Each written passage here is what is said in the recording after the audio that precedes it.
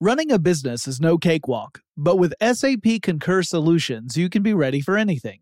You can manage travel, expenses, and AP all on one platform that's packed with AI and best practices, and that delivers it all through an easy, clear, I can't believe how simple that is experience. So, while not much can be done about that guy who never fails to burn the microwave popcorn and stink up the entire office, with SAP Concur, you can easily handle almost anything else. Take control of your business finances today at Concur.com. That's CONCUR.com. Working remotely, where you are shouldn't dictate what you do. Work from the road by turning your vehicle into a reliable high-speed data Wi-Fi hotspot with AT&T in-car Wi-Fi. On the network that covers more roads than any other carrier, take your work on the road and AT&T will be there to keep you connected. Connect up to 10 devices and stream conference calls, finish up that presentation, or answer last-minute emails. Why wait? Go to att.com/in-car Wi-Fi today for free trial eligibility. Based on independent third-party data, number of devices varies by manufacturer. Always pay careful attention to the road and don't drive distracted. Wi-Fi hotspot intended for passenger use only when vehicle is in operation. Compatible device and vehicle required. Hi, I'm Michael Rappaport. And I'm Kibi Rappaport. And together we're hosting Rappaport's Reality Podcast. We have a passion for reality TV, and we're inviting you into our living room. We're dissecting the drama, and we're giving praise to the single greatest form of entertainment on television today. That is right. Reality TV is the greatest form of entertainment on television today. Listen to Rappaport's Reality with me, Kibi Rappaport. And me, Michael Rappaport, on the iHeartRadio app, Apple Podcast, or wherever you get your podcast. It's brand new, Season 2. I'm Marissa Thalberg. And I'm Stephen Wolf-Fadeda. And we're excited to be back having bigger, bolder, and always real conversations. Straight from the C-suite front lines of marketing, media, and more. We have great friends joining from people you may know, like Wilmer Valderrama and Bobby Burke. And people you'll want to know. So grab a coffee or, hey, even an Aperol Spritz and come join us on America's #1 podcast network, iHeart. Listen to Brand New on the iHeartRadio app, Apple Podcasts, or wherever you get your podcasts. Welcome to Tech Stuff, a production of iHeartRadio's How Stuff Works. Hey there and welcome to Tech Stuff. I'm your host, Jonathan Strickland. I'm an executive producer with How Stuff Works and iHeartRadio, and I love all things tech. And we are continuing our series on Boeing. And before we get into it, I just want to tell you guys, technically, I probably could have done maybe 2 or 3 or 4 more episodes about Boeing because the company has done a lot of stuff. There's been a lot of controversy around some of those things. And all of those elements are pretty deep and they could all justify an episode all by themselves. But rather than turn this into the Boeing podcast, I thought I would kind of sum up things in this third part. I'm going to have to skip over a lot of stuff. And if you guys are really interested, I can always go back and do a couple of episodes that really focus on some of the individual stories on a more granular level. But rather than have this series go on indefinitely, we're just going to press about 70 years of history together into one episode. So considering the first 2 episodes were 30 years, we're going to be taking some liberties. But in our last episode, we looked at a very busy time for Boeing because the company had become a major part of the war effort for the United States during World War II. And we also looked at how Boeing continued to develop both military and civilian aircraft after the war was over. And we finished with a discussion about the development of the 707, which was Boeing's first mass-produced commercial jet, so passenger jet, like the kind we have today. Now, as I mentioned in that episode, the development process for the 707 represented an enormous investment, a huge risk for Boeing. It took up nearly all the profits Boeing had made since World War II had ended. And making the matter more fraught was that the Havilland Comet, the British-made commercial jet that had inspired Boeing President William Allen to take this big risk in the first place, well, it ended up having some catastrophic problems of its own. And by the time those problems became evident, Boeing had already committed to building a commercial jet. So Within the first year of operation, that would be 1952, the Comet started to have some issues. Now, the first accident only caused a couple of minor injuries, and in that incident, the Comet, the airplane, failed to become airborne at the end of a runway. So it ran the whole length of the runway, could not take off, and it ended up crossing into really rough ground. But people got bumped up, but that was the worst of it. However, a similar accident in 1953 was much more serious. Again, a Comet failed to take off from a runway, this time in Pakistan, and it collided with an embankment at the end of the runway. All 5 members of the crew died, and 6 passengers did as well. It was the first commercial jet accident that had fatalities. And obviously, this was a huge deal. Then in 1954, on 2 separate occasions, Comet aircraft broke apart in mid-flight. The Comet fleet was grounded as a result. The aircraft lost its certificate of airworthiness, and a full inquiry was made and an investigation to find out what exactly was happening.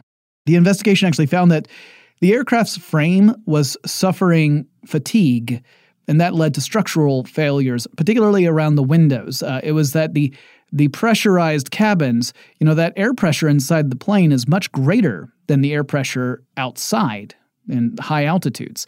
And so you have this force pushing outward on the interior of the plane, and that push, particularly at the windows, was what was causing fatigue on the airframe. And thus you had structural failures in flight with a couple of these Comet flights, and that caused in-flight accidents. Essentially, the planes would just completely break apart with all people aboard lost as a result. Now, all of this was going on, as I said, as Boeing had already committed to creating its own commercial jet aircraft. So one of the big challenges Boeing faced was creating an aircraft that was demonstrably safe to travel in. And then a second challenge was to convince the general public that this was the case. And travelers were understandably concerned after the high-profile accidents involving the world's first commercial jets. So Boeing produced a film titled, this is such a charming name, Operation Guillotine. It was a film that was trying to counteract this public reservation of flying aboard a commercial jet. And in the film, Boeing had test footage where they had aircraft chambers that were pressurized. This was inside a controlled environment, so this wasn't like flying in over the United States or something. And in the first demonstration, they showed a pressurized airplane fuselage, like a regular propeller airplane type fuselage. And the fuselage gets pierced by 2 metal blades. So this is like a scenario where a propeller failure has happened, and part of a propeller breaks off and breaks into the fuselage of a plane. And that caused rapid depressurization, and the fuselage broke apart in that test. But then Boeing showed a similar test with the fuselage of their 707, and they had 5 blades pierce this structure, not just 2. But in their test footage, they show that the Boeing fuselage can hold together even with this breach. And some air was escaping, obviously, because there was, now a hole in the plane. It's not like you can just not have air leak out if you have a differential in pressure on one side versus the other.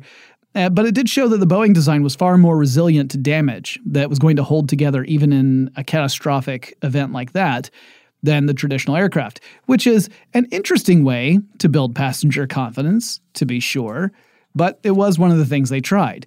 The 707 was meant to be a mid to low range commercial jet. And I mentioned in the previous episode that Pan Am had put in an order for 20 707s, but Pan Am also hedged its bets. It wasn't going all in on Boeing. It also put in an order for 25 DC-8s from Boeing competitor Douglas. Boeing was able to manufacture the 707 faster than Douglas could build the DC-8s. And Boeing would also customize the aircraft itself. They would have different loadouts and different variants of the 707. And because of those customizations, there's not really one set of measurements I can give you for a 707. The same is true for all the different 700 series aircraft that Boeing would produce. There are different variations of those, and they all have different stats. But here's how the first 707 stacked up. It was 145 feet, 1 inch long. That's about 44.2 meters.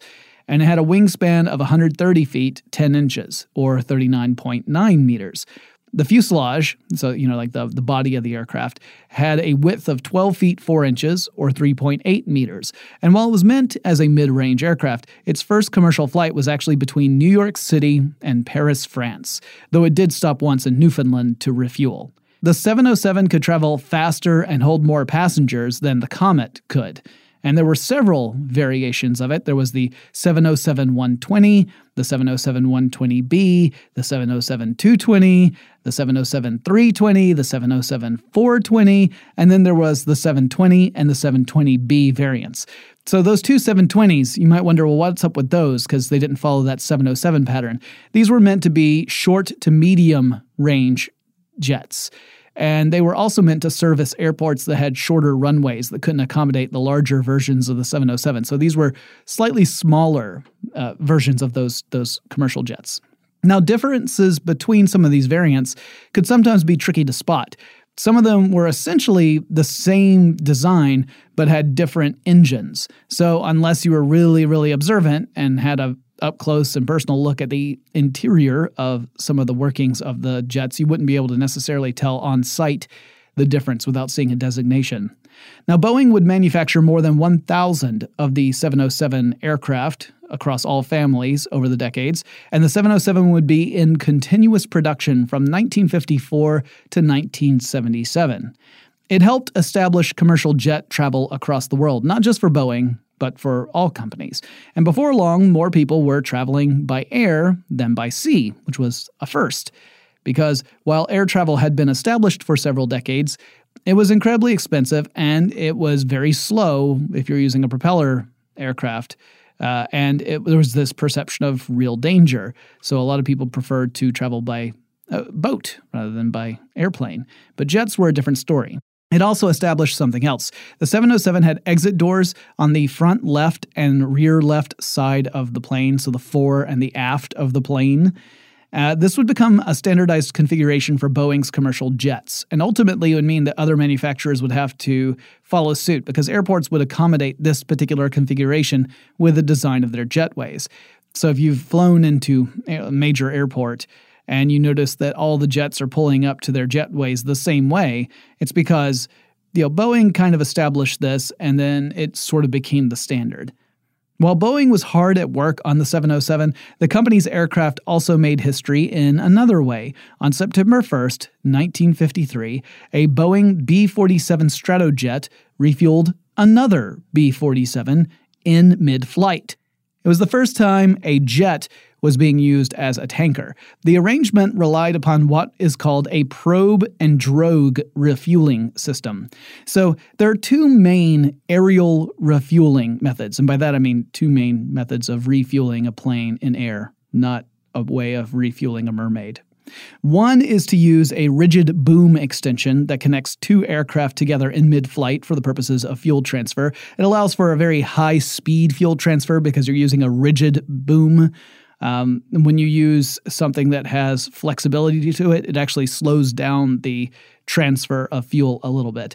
However, that system requires both aircraft to fly pretty close to each other, and if something should go wrong, the boom, because it's solid, could cause serious damage to one or both aircraft, so it's riskier. The probe and drogue method is slightly more safe. The aircraft in need of refueling flies ahead of the tanker aircraft, and the refueling plane extends a hose that is otherwise retracted so that it would be flush against the aircraft. So it starts to let this hose out, and the hose trails behind the aircraft. And at the end of this hose is a basket. And the trailing aircraft, the one that has all the fuel aboard it, that's going to refuel the first plane, has the probe. It's kind of like a fuel pump that you would use at a gas station. The pump part where you plug that, you slot that into your gas tank, that's kind of what the probe is. The pilot guides this probe into the basket, and that connects the probe to the hose, and refueling can begin. Afterward, the tanker pilot can retract the probe from the drogue, the basket, and the pilot of the newly refueled plane retracts the drogue, winds it back up. And then you've got a newly refueled plane in flight and never had to land to refuel. And I'm just going to say this. I find the fact that pilots can fly so steady as to allow for in-flight refueling to be absolutely mind-blowing. I'm amazed at that level of precision and skill, and also the ingenuity required to create the refueling system in the first place. Human beings can be pretty astounding sometimes. And I of course, I say that as a human being. I'm not some sort of trans-dimensional alien making observations or anything. So let's get back to Boeing and stop asking silly questions. Human. By 1955, Boeing had made some huge accomplishments. The Dash 80 had already had its first flight at that point, and Boeing was producing the KC-135 Stratotanker aircraft, which was based off this Dash 80 design. And it was also at this point working on that 707 commercial jet, which again was also based off the Dash 80. So you can think of the Dash 80 as the parent to both the KC-135 Stratotanker and the 707. And those two aircraft were not identical. They were actually very different from each other, but they were both based off that same ancestor. Now, Boeing was still building military aircraft like the B-47, and it had begun production on the B-52A, so things were going pretty well for the company. In 1956, on September 28th, William Boeing, who was the founder of the company but had, sold off all of his interest in it years before, passed away. He had a heart attack aboard his yacht. I could only hope that I go the same way. But it was 3 days before his 75th birthday, and I'd prefer to last a little longer than that. But other than that, I think passing away on board your luxury yacht, that's a pretty baller way to go, if you gotta choose, I think. On May 15th, 1958, the U.S. Air Force put in an order for 3 of the new 707s, specifically the 707-120s, because remember there are all those variations, and these planes would receive a new designation, which would be VC-137A. They were meant for something very special. They'd be used for transportation for the president and for other high-ranking government officials. And when the president steps aboard one of those planes, that plane then becomes known as Air Force One for as long as the president is on it. And that's a fun bit of trivia. Air Force One does not refer to a single plane. It's the designation that we give whatever plane happens to be carrying the president at any given time. So there's no one Air Force One. It's whatever plane the president happens to be on, that is Air Force One. These planes were not the first to be used for presidential transportation. I mean, they were customized specifically for that, but they weren't even the first for that. They were the first from Boeing. They were also not the first planes to be called Air Force One when the president was aboard, but it was the first time Boeing would be the company providing planes for that purpose. And they would continue to do so. Boeing has frequently sold planes to the United States government for use as presidential transportation. On October 10th, 1958, Boeing landed a contract to assemble an intercontinental ballistic missile, or ICBM, called the Minuteman. This was named after the members of the American militia who were participating in the militia leading up to the Revolutionary War. They were so called the Minutemen because they had to be ready to deploy within a minute of getting a message. The ICBM would rely upon solid rocket fuel, which would also allow those missiles to stand ready for use indefinitely, as opposed to the liquid-fueled rockets of that time, which had to be fueled pretty much immediately before use, and thus required more time to actually deploy. Now, it would come about that they would find workarounds for that limitation for liquid fuel, but at the time, that was not really, those were your options. Now, while the Minuteman ICBM had been proposed earlier, the U.S. military originally dismissed those proposals. And the idea was that they had already started development on other missiles. So they thought, well, it doesn't make sense for us to devote even more resources to building different types of missiles. We're already building missiles. But then there was a report, which was later found to be inaccurate, that suggested that the Soviet Union was actually far ahead of the United States in missile production and deployment. And that pretty much scared the dickens out of the U.S. government, and soon the Minuteman was given the fast track for production, and Boeing was in business. In 1959, Boeing began development on what would have been a predecessor to the Space Shuttle. I think I referred to this a little bit in the space race episodes I did a year ago. It was called the X-20 and was later known as the Dyna-Soar. Dyna-SOAR. It was a space plane meant to be able to return to Earth as a sort of plane or glider, like the space shuttle. So this was different from the Gemini, or Gemini if you prefer, and Apollo designs. Those were ballistic spacecraft, which meant they would hurtle to Earth like, just a cannonball, and then deploy a parachute to slow them down, as well as angle themselves properly so that, their heat shield was at the right angle. And then eventually they would land in the water. From 1959 to the early 1960s, Boeing would work on the Dyna-Soar design, and hundreds of millions of dollars were dedicated to this development from the U.S. government. But ultimately, the U.S. government decided that the ballistic approach, which was much less expensive and technically less complicated, would get priority, so the project was canned in 1963. It's a shame, too, because it was actually a pretty cool design. I'll talk about it a bit more after the break. But first, let's go and thank our sponsor. Running a business is no cakewalk. There is a ton to keep track of. Employees to keep happy, spending to control, travel to plan, and on top of it all, nobody knows exactly what the future holds. Your finance team always has to be ready to change. But with SAP Concur Solutions, you can be ready for anything. You can manage travel, expenses, and AP all on one platform that's packed with AI and best practices, and that delivers it all through an easy, clear, I can't believe how simple that is experience. And you can finally say goodbye to the costly mistakes and risks that come from manual work and spreadsheets. So, while not much can be done about that guy who never fails to burn the microwave popcorn and stink up the entire office, with SAP Concur, you can easily handle almost anything else. Take control of your business finances today at Concur.com. That's CONCUR.com. Working remotely, where you are shouldn't dictate what you do. Work from the road by turning your vehicle into a reliable, high-speed data Wi-Fi hotspot with AT&T in-car Wi-Fi. On the network that covers more roads than any other carrier, take your work on the road and AT&T will be there to keep you connected. Connect up to 10 devices and stream conference calls, finish up that presentation, or answer last-minute emails. Why wait? Go to att.com/in-car Wi-Fi today for free trial eligibility. Based on independent third-party data, number of devices varies by manufacturer. Always pay careful attention to the road and don't drive distracted. Wi-Fi hotspot intended for passenger use only when vehicle is in operation. Compatible device and vehicle required. Hi, I'm Michael Rappaport. And I'm Kibi Rappaport. And together we're hosting Rappaport's Reality Podcast. We have a passion for reality TV, and we're inviting you into our living room. We're talking tea, we're dissecting the drama, and we're giving praise to the single greatest form of entertainment on television today. That is right. Reality TV is the greatest form of entertainment on television today. Here are some examples of what you'll hear from us on Rappaport's Reality Podcast.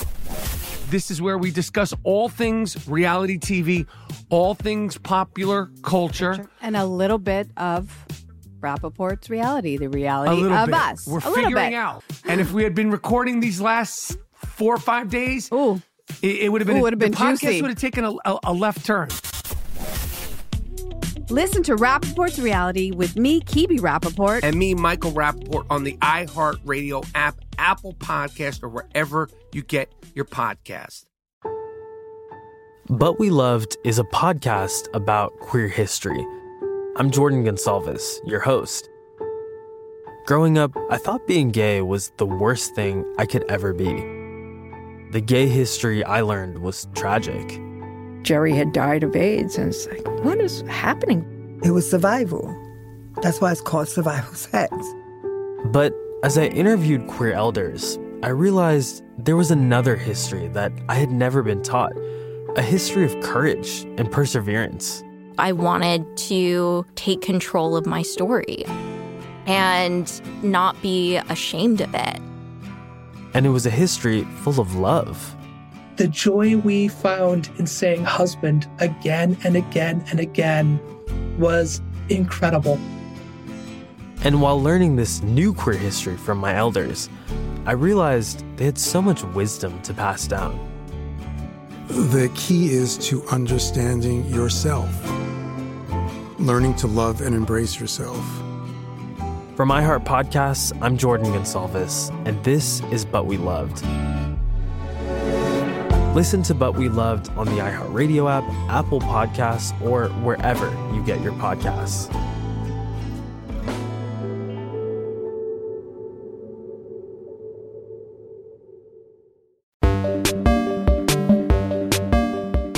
The dinosaur looked pretty darn cool in a chunky way. It measured 35.5 feet, or 10.8 meters long, and had a delta wingspan of nearly 21 feet. Boeing had built a mocked-up model of it and was working on building out a prototype when the project got junked. The official decision was that the spacecraft would have no military applications, so it would be useless as a military vehicle. You couldn't use it for, wartime. You couldn't use it for reconnaissance. So there was no practical use of it in that sense. And it was considered to be too expensive to be of any practical use as a research and science vehicle. So there was no practical scientific application. And so the dinosaur went the way of the dinosaurs. And yes, I was waiting to make that joke for ages. I couldn't wait for the break to be over. In the spring of 1960, Boeing acquired the Vertol Aircraft Corporation, and it formed a new division within Boeing. Vertol was a play on the phrase vertical takeoff and landing. So it's this part of Boeing's company that develops VTOL aircraft, like helicopters and related vehicles. They actually would be involved in developing lots of helicopters. I don't talk about a lot of them in this episode. That's one of the things that I'm having to skip over quite a bit. But they had a hand in designing several helicopters, both for the military and for civilian use. In late 1961, Boeing would land a contract to produce the first stage booster for the Saturn V, which would be used in the Apollo program. That's pretty darn cool. And the following year, Boeing would test its first hydrofoil vehicle, the High Point. So, what's a hydrofoil? Well, as the name suggests, it has to do with water. Hydro, water. And a foil is a surface that provides lift. So a hydrofoil is a surface that, when it moves in water, acts as a lifting surface. So it's sort of like the wings on an airplane, except, of course, an airplane moves through the air, hydrofoil moves through the water. And, of course, water and air both obey fluid dynamics. So if you've ever seen a boat that travels really fast and it's on top of skis that are on these long struts, that's a hydrofoil. And Boeing would go on to produce hydrofoil vehicles for the Navy, as well as for other uses. And hydrofoil boats can travel pretty darn fast, and it's largely because they have decreased drag. There's reduced surface area making contact with the water, so they can go much faster than boats that have their full surface, or the full lower surface, in contact with the water. In 1962, Boeing began producing 727 aircraft. So I guess now it's a good time to just do a full rundown on the 700 family of commercial jets and get a general timeline for each and describe how they are different. I'd like to get them all out of the way collectively, though obviously we're going to have to come back for the 737 MAX design to close out this episode. But yeah, let's do all the 700s, because if I just keep on going through the timeline, it's just going to get tedious anyway. So it all started with the 707. That got things moving. And then next was the 720. That was the variation on the 707 that was designed for the shorter flights and smaller airports. And then after that came the 727. Now, depending on the layout, it could hold between 149 to 189 passengers max. And it had 3 engines. It had an engine under each wing, and then the third engine was located at the tail of the aircraft. It was built into the tail of the fuselage. And it was also intended for short to medium routes. The original 737 would follow in the late 1960s. And the original 737 had twin engines. It was also meant for short to medium length trips. And Boeing has updated this particular line many, many times. There are several variations of the 737. There's the 737, 737 Classic, 737 NG, 737 Crystal, 737 Low Calorie. I might be making some of these up. No, but there really is a 737 NG. That stands for Next Generation, just like Star Trek. And that one was a little bit more narrow than the original 737. And of course, there's the 737 MAX that we hear about in the news currently. There are several variants of these jets, even within these families, and each variant has slightly different stats and passenger layouts. And the variety means it's really hard to talk about 737s as a collective because there's so much variation between them. There are versions that had a maximum capacity of 85 passengers, and there are versions that could carry up to 215 passengers. That's a pretty big difference there. The 737 would go on to be Boeing's biggest commercial success. It is the highest-selling commercial jetliner model of all time. Though again, there are a ton of variations, and that consideration is taking all of them and putting them in a big collective group. They've been in continuous production since their introduction in the 1960s, so a very big working horse for Boeing. The Boeing 747 was the very first aircraft to receive the descriptor of jumbo jet, and it is a beast of an aircraft. Now, I have never flown on a 747, but I have toured a grounded 747. They have one at Delta's Air Museum in Atlanta, Georgia. And the 747 is a wide-body airplane. If you were to look at one in profile, you notice that at the front end of the airplane, it has a hump on the top of it. And that's because the forward section of the plane has a second floor. It's a double-decker passenger cabin. So you actually have a staircase inside the cabin that leads up to the second floor. It can get real swanky up there. At least the model that I went on, they had the first class set up in the upper deck, and it was pretty nifty. So when this 747 debuted in 1970, it was known as the commercial jet with the largest capacity for passengers, and it would actually hold on to that title for nearly 40 years. There's also several variations of the 747, and the 747-8 is still in production today. The 757 is kind of a study in contrast to the 747. It first went into production in 1981, and it's a narrow-body plane, has a single aisle down the passenger cabin. It's got 2 engines, and Boeing generally intended it to take the place of the older 727s for those short to medium flight routes. It can hold nearly 300 passengers in at least some of the configurations for the 757, and it makes it Boeing's largest single-aisle passenger jet. This one, however, is no longer in production. Then you have the 767. That's a mid to long-range aircraft. It has a wide body. It has 2 jet engines, and there are lots of variations of this one, too, that allow for a maximum passenger capacity of up to 375 passengers. Depending upon the variation, obviously, not all build-outs can hold that many. In fact, some of them top out at closer to 180 passengers, which is less than half of that other maximum. Like the 757, the 767 went into production in 1981, and it shares many design components with the 757.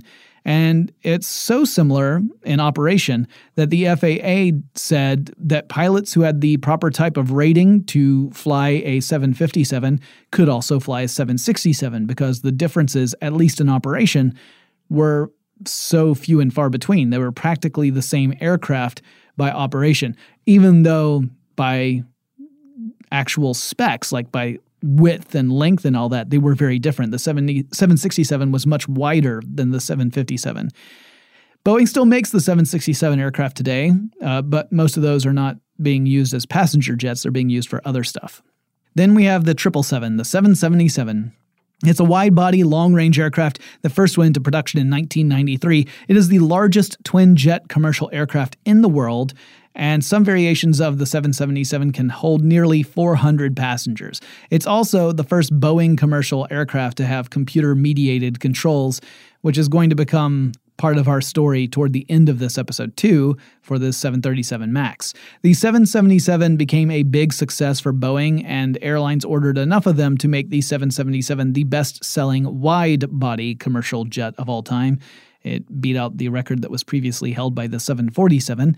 And as I record this, Boeing is working on the latest generation of the 777 family of aircraft with the 777X, which should start flying the skies in 2020. One of those is the 777-9, And it's a huge, huge plane. It can hold up to 414 passengers. Big plane. And now we're up to 787, aka the Dreamliner. It's another wide-body jet, though it's in the mid-size range, so it's not as big as the 777s, and it went into production in 2009. It's meant to replace the 767. So Boeing's goal was to create a commercial jet that could fill the same role as the 767, but have much better fuel efficiency.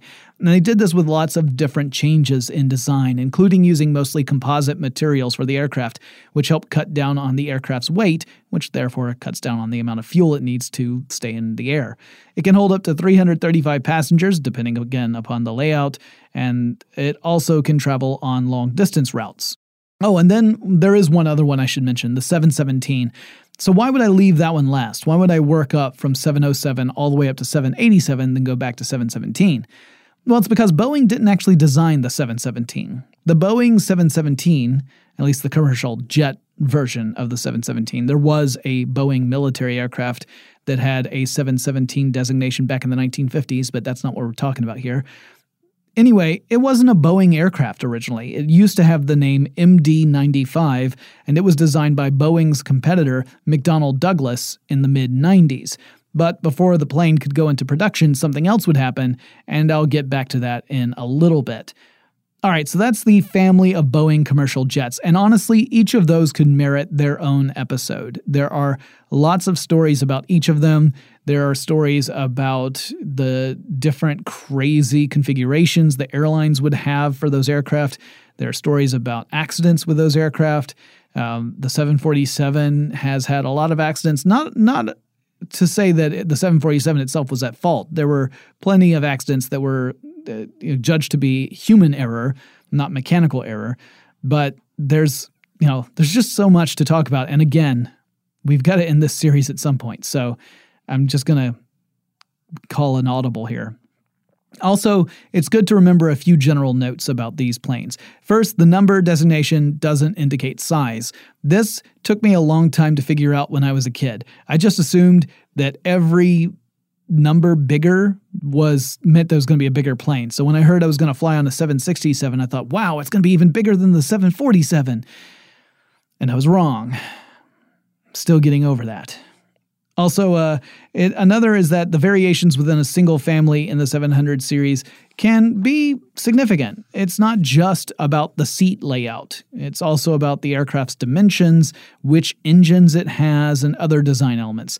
And these differences, at least according to Boeing, aren't so great as to necessitate a totally new designation. You wouldn't call it a different type of plane, but it does mean that not all 747s are alike, for example. And there are a lot of these Boeing aircraft out there in the wild. Boeing delivered more than 9,000 737 aircraft alone. That's if you lump all the versions of the 737 together. If you do that, then it's delivered more than 9,000 of them to customers.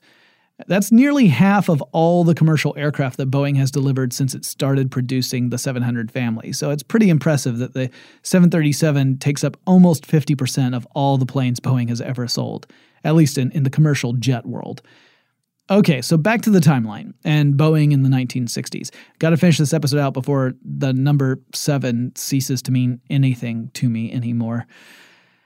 Boeing would continue to play a crucial role in the space race, landing the contract with NASA to build the Lunar Orbiter spacecraft. Now, these were unmanned spacecraft that would fly around the moon and map out sites of the moon that could potentially be used by the Apollo program for landing sites. Boeing would work with other companies to produce the spacecraft, and the mission was a success and was very important for the planning of the Apollo missions. In 1966, Boeing celebrated its 50th anniversary, and it did so by flying a replica of the old B&W biplane that had started it all so many years before. On a less celebratory note, Boeing would also land a contract to design a short-range attack missile, or SRAM.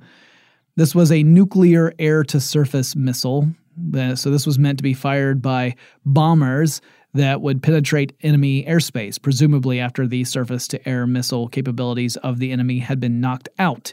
And by enemy, everyone was essentially thinking the Soviet Union. This was still in the Cold War.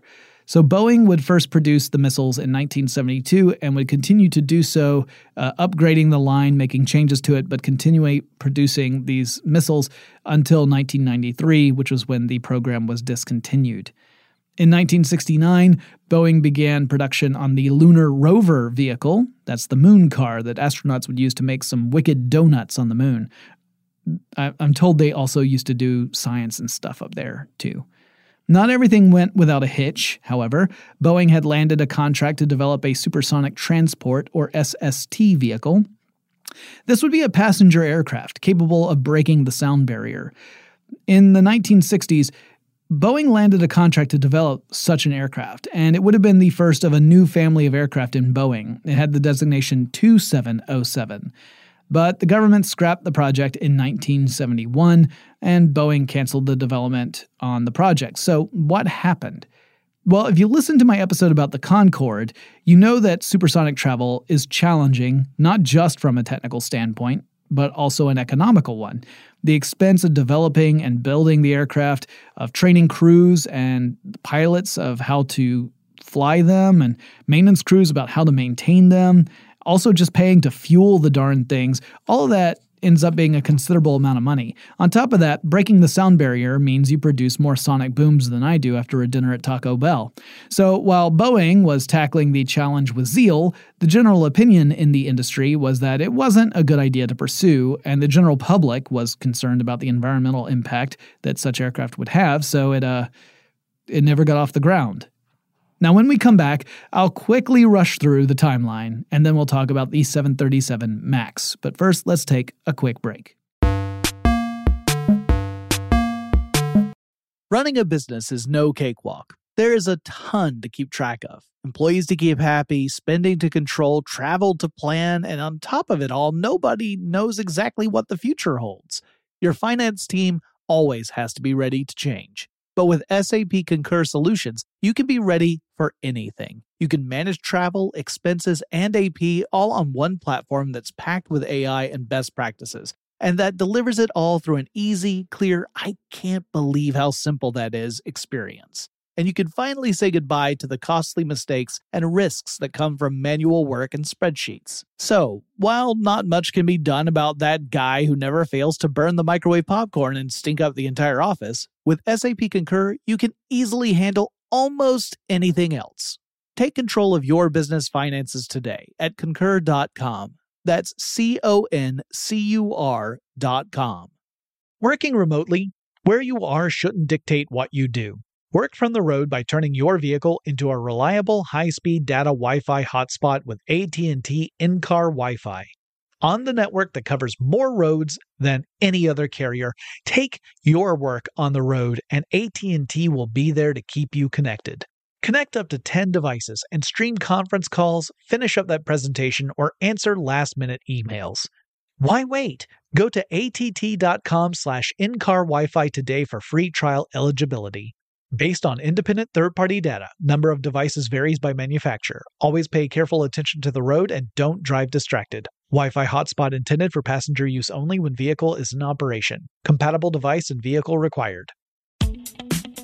Hi, I'm Michael Rappaport. And I'm Kibi Rappaport. And together we're hosting Rappaport's Reality Podcast. We have a passion for reality TV, and we're inviting you into our living room. We're talking tea, we're dissecting the drama, and we're giving praise to the single greatest form of entertainment on television today. That is right.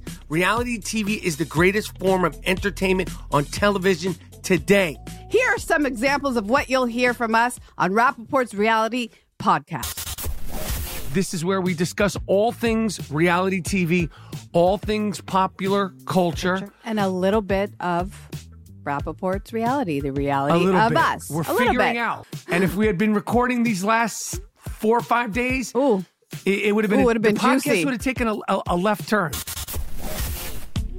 Listen to Rappaport's Reality with me, Kibi Rappaport. And me, Michael Rappaport, on the iHeartRadio app, Apple Podcast, or wherever you get your podcast. But We Loved is a podcast about queer history. I'm Jordan Gonsalves, your host. Growing up, I thought being gay was the worst thing I could ever be. The gay history I learned was tragic. Jerry had died of AIDS, and it's like, what is happening? It was survival. That's why it's called survival sex. But as I interviewed queer elders, I realized there was another history that I had never been taught, a history of courage and perseverance. I wanted to take control of my story and not be ashamed of it. And it was a history full of love. The joy we found in saying husband again and again and again was incredible. And while learning this new queer history from my elders, I realized they had so much wisdom to pass down. The key is to understanding yourself, learning to love and embrace yourself. For iHeart Podcasts, I'm Jordan Gonsalves, and this is But We Loved. Listen to But We Loved on the iHeartRadio app, Apple Podcasts, or wherever you get your podcasts.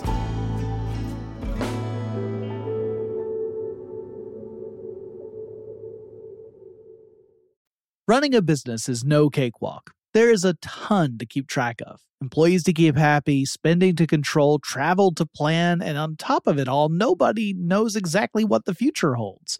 Your finance team always has to be ready to change. But with SAP Concur Solutions, you can be ready for anything. You can manage travel, expenses, and AP all on one platform that's packed with AI and best practices, and that delivers it all through an easy, clear, I can't believe how simple that is experience. And you can finally say goodbye to the costly mistakes and risks that come from manual work and spreadsheets. So, while not much can be done about that guy who never fails to burn the microwave popcorn and stink up the entire office, with SAP Concur, you can easily handle almost anything else. Take control of your business finances today at concur.com. That's CONCUR.com. Working remotely, where you are shouldn't dictate what you do. Work from the road by turning your vehicle into a reliable high-speed data Wi-Fi hotspot with AT&T in-car Wi-Fi.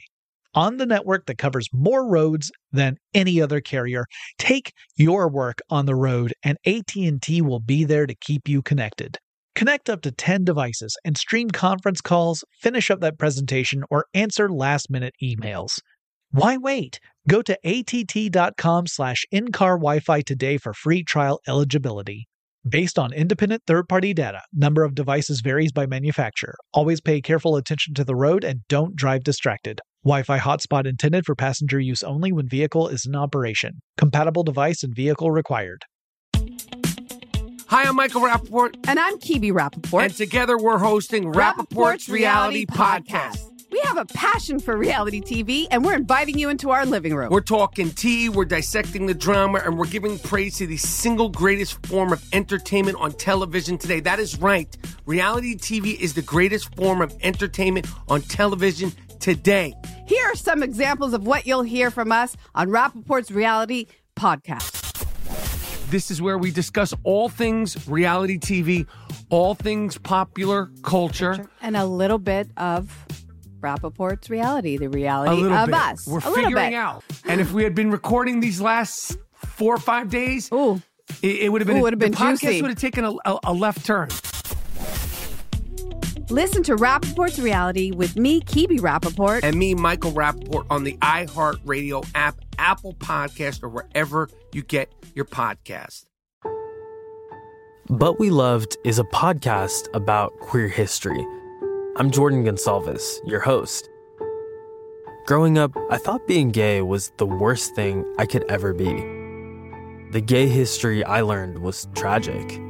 Jerry had died of AIDS, and it's like, what is happening? It was survival. That's why it's called survival sex.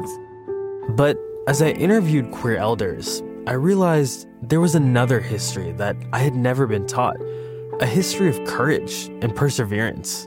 I wanted to take control of my story and not be ashamed of it. And it was a history full of love. The joy we found in saying husband again and again and again was incredible. And while learning this new queer history from my elders, I realized they had so much wisdom to pass down. The key is to understanding yourself, learning to love and embrace yourself. From iHeart Podcasts, I'm Jordan Gonsalves, and this is But We Loved. Listen to But We Loved on the iHeartRadio app, Apple Podcasts, or wherever you get your podcasts.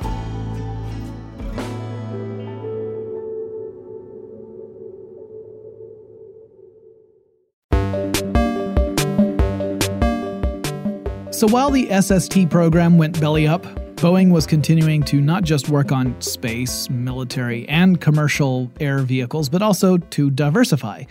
That involved creating alternate uses for Boeing-owned land, like turning some of it into farmland, for example. And this way they could put the land to work rather than just, have it be land. And it also involved Boeing bidding for contracts to develop rapid rail transit technology. So at this point, Boeing is building components for spacecraft, for military aircraft, including helicopters, for commercial aircraft, for hydrofoil vehicles, and rail transit systems. Oh, and by the late 1970s, it was also building wind turbines for electricity production. So it was really getting into lots of stuff. One of the spacecraft Boeing created was the Mariner 10, which was a satellite that did flybys of Venus and Mercury, sending information back to us on Earth, which is pretty darn cool. And Boeing would contribute components to the Space Telescope Hubble as well. It would also continue designing and building missiles for the military, like the ALCM, or Air-Launched Cruise Missile, which was designed to fire from a Boeing B-52 originally. Getting up to the 1980s now, Boeing would work on components for the boosters used by the Space Shuttle. It would also design and build major sections of the International Space Station, which was an incredibly lucrative contract. A division called Boeing Computer Services would produce software to be used on the International Space Station. The company produced the Chinook military helicopter as well at this time. And Boeing was one of the companies working on the Osprey, which is a vertical takeoff and landing aircraft that has a tilt rotor assembly. You've probably seen pictures of these, if not one in person. It kind of looks like a helicopter and kind of looks like a propeller plane. And those tilt rotors actually can angle to serve either as a helicopter or an airplane. So you can have it tilted so that the propellers are facing up and then do a vertical takeoff. And then you can start to transition and tilt them in a more horizontal wing position, and then with the propellers being 90 degrees from that, and turn it into essentially an airplane. I'll have to do a full episode about the Osprey at some point, because it's really an odd type of aircraft, but it's also incredibly expensive, and there was a lot of controversy around it as well. But there's still Osprey aircraft in service today. That's more than 30 years after Boeing first started working on them, so that's impressive. In the late 1980s, Boeing built an unmanned aerial vehicle called the Condor, and this is a big one. It has a wingspan measuring 205 feet or 62 meters, and it has propellers for propulsion. It's not a jet drone. It's a propeller drone. It looks kind of like a very wide, like almost an unrealistically wide propeller plane. It has an effective ceiling altitude of around 70,000 feet or 21,000 meters, and it can fly completely under computer control from takeoff to landing. Only 2 of them were ever built, and they were really meant for Boeing to kind of research effective strategies for unmanned aerial vehicles in general. They weren't intended necessarily to be production vehicles, and in fact, the military said there were very few practical applications because they would be far too vulnerable to enemy attack if you were to try and use them as reconnaissance vehicles, for example. Boeing was involved in the design and production of the B-2 stealth bomber, which was a top-secret vehicle at the time. I've talked about stealth technology in other episodes, so I'm not going to go into detail here. It largely involves creating surfaces with odd angles so that incoming radar waves don't reflect back to the radar stations. But it gets a little more complicated than that, but I've talked about it in previous episodes. Boeing and McDonnell Douglas would get the nod from NASA to lead R&D efforts into the design of supersonic passenger aircraft again, this time with an eye to mitigate the challenges I mentioned earlier. This is called the High-Speed Civil Transport Project, and occasionally you'll hear about various studies and ways to try and do things like reduce or eliminate the sonic boom as much as possible, which is tricky to do. It's hard to fool physics. You can decrease its effect. It's hard to get rid of it because nature still abhors a vacuum. So do I. I hate vacuuming. In December 1996, Boeing merged with Rockwell Aerospace, and Rockwell became Boeing North American, and it operated as a subsidiary company. Also, in August 1997, Boeing would merge with its old competitor, McDonnell Douglas. Harry Stonecipher, who had been the CEO of McDonnell Douglas, would then come over to be the Boeing president, and the Boeing CEO and chairman, Phil Condit, would remain at his role at the top. On September 7th, 1997, the F-22 Raptor, which was based off an experimental aircraft from a couple of years earlier, would make its first flight. This is a high-speed stealth tactical fighter, and on that first flight, it climbed to an altitude of 15,000 feet in less than 3 minutes. Boeing was responsible for several parts of this aircraft, but it was working in a partnership with other companies, including Lockheed, on this particular project. In 1998, Boeing would change the name of the McDonnell Douglas MD-95 that I mentioned earlier. That one was the plane that had not yet gone into production when Boeing had merged with McDonnell Douglas, and the new name was the 717. So now it's the Boeing 717. In 1999, Boeing landed a $1.6 billion contract to serve as the lead systems integrator for the National Missile Defense Program. And there's a ton of other odds and ends we could cover, like the Joint Helmet-Mounted Cueing System, or the Joint Direct Attack Munition, or JDAM platform, or the Rock and Roll satellites that Boeing produced for XM satellite radio, or the Space Launch Complex at Cape Canaveral, not to mention the various missiles and bombs and aircraft that Boeing has worked on since 2000 for the United States and other countries. But I'm running out of time, and we still need to talk about the 737 MAX. Boeing announced this particular generation of its 737 back in 2011, and they're very similar in many ways in capacity to early generations of the 737, but in other ways they're very different. The 737 MAX aircraft received certification in 2017, stating the aircraft was suitable to enter into service, but in October 2018, a 737 MAX 8 operated by Lion Air jet crashed into the Java Sea off the coast of Indonesia less than 20 minutes after it had taken off, with all aboard lost. The cause appeared to be a problem with the flight control system. More on that in a moment. On March 10th, 2019, an Ethiopian Airlines flight, also a 737 MAX 8, crashed less than 10 minutes after it had taken off from Addis Ababa. There were no survivors in that crash either. Investigations are ongoing as of the recording of this podcast, but in any case, the global fleet of 737 MAX aircraft is currently grounded and may continue to be so for the rest of 2019, and Boeing has stated that it may soon need to slow or even halt production on the aircraft. So what actually happened? Well, it's premature to say everything, but we have some ideas. Now, Boeing has maintained that the aircraft were designed properly and they were operating properly, but that crews were not following the correct procedures as indicated by the flight manual.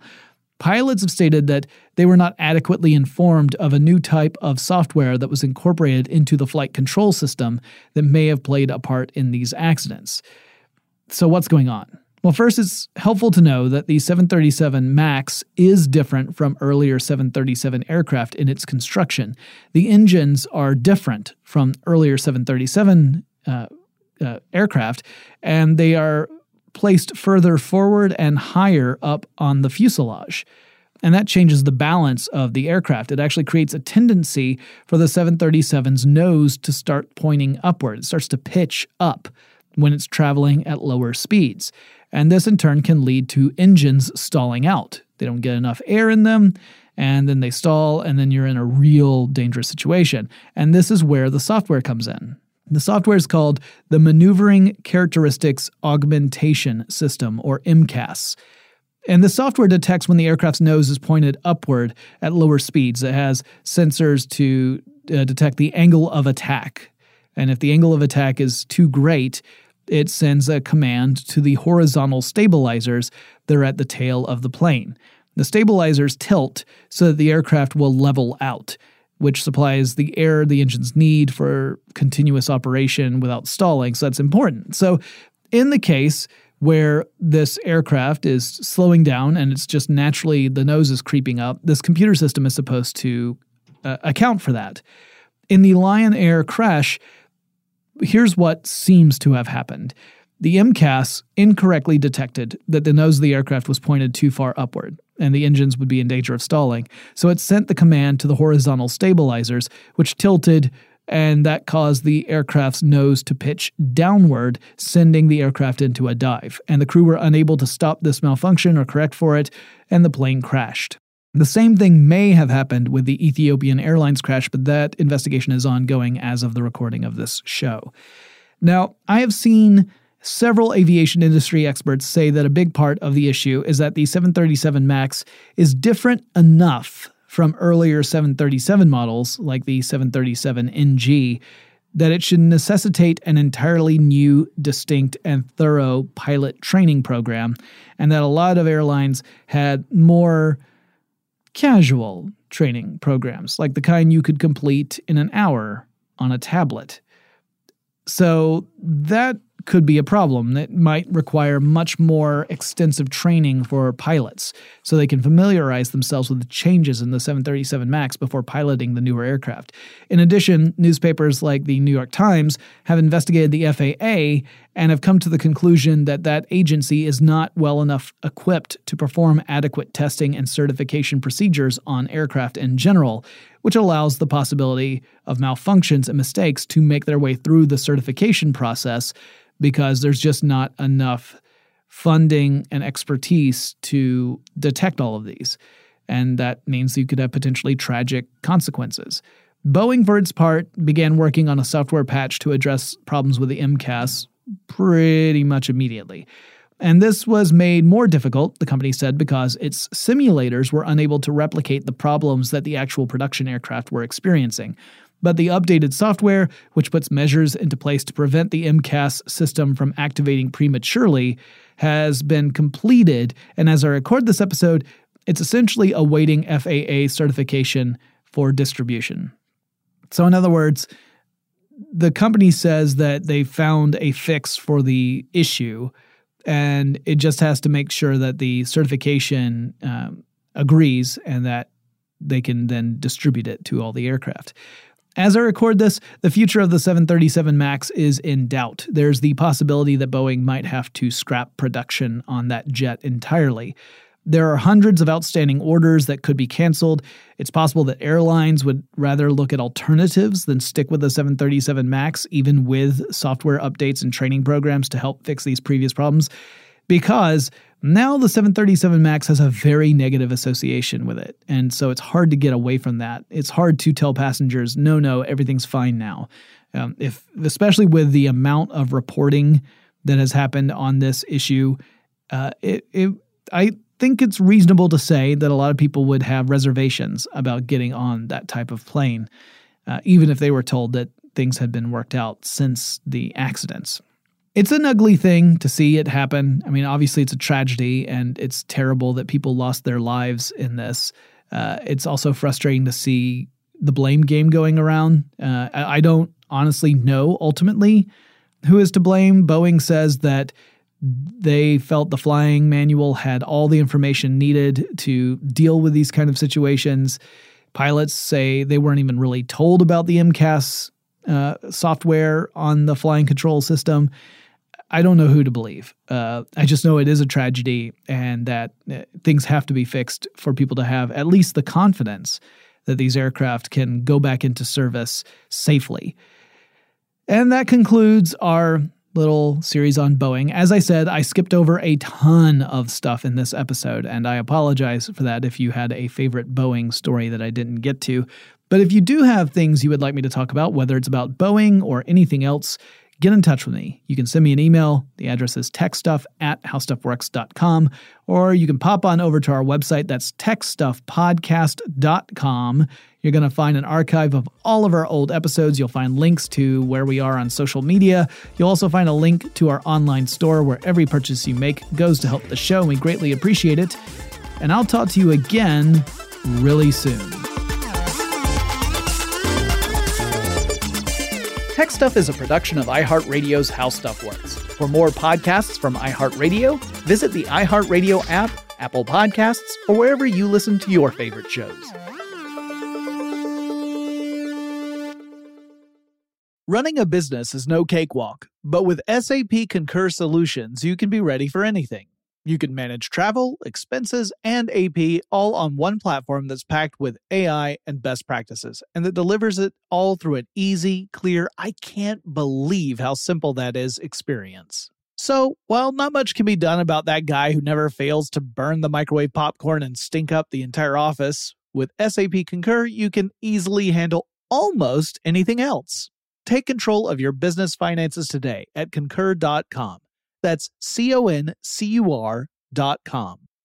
Hi, I'm Michael Rappaport. And I'm Kibi Rappaport. And together we're hosting Rappaport's Reality Podcast. We have a passion for reality TV, and we're inviting you into our living room. We're dissecting the drama, and we're giving praise to the single greatest form of entertainment on television today. That is right.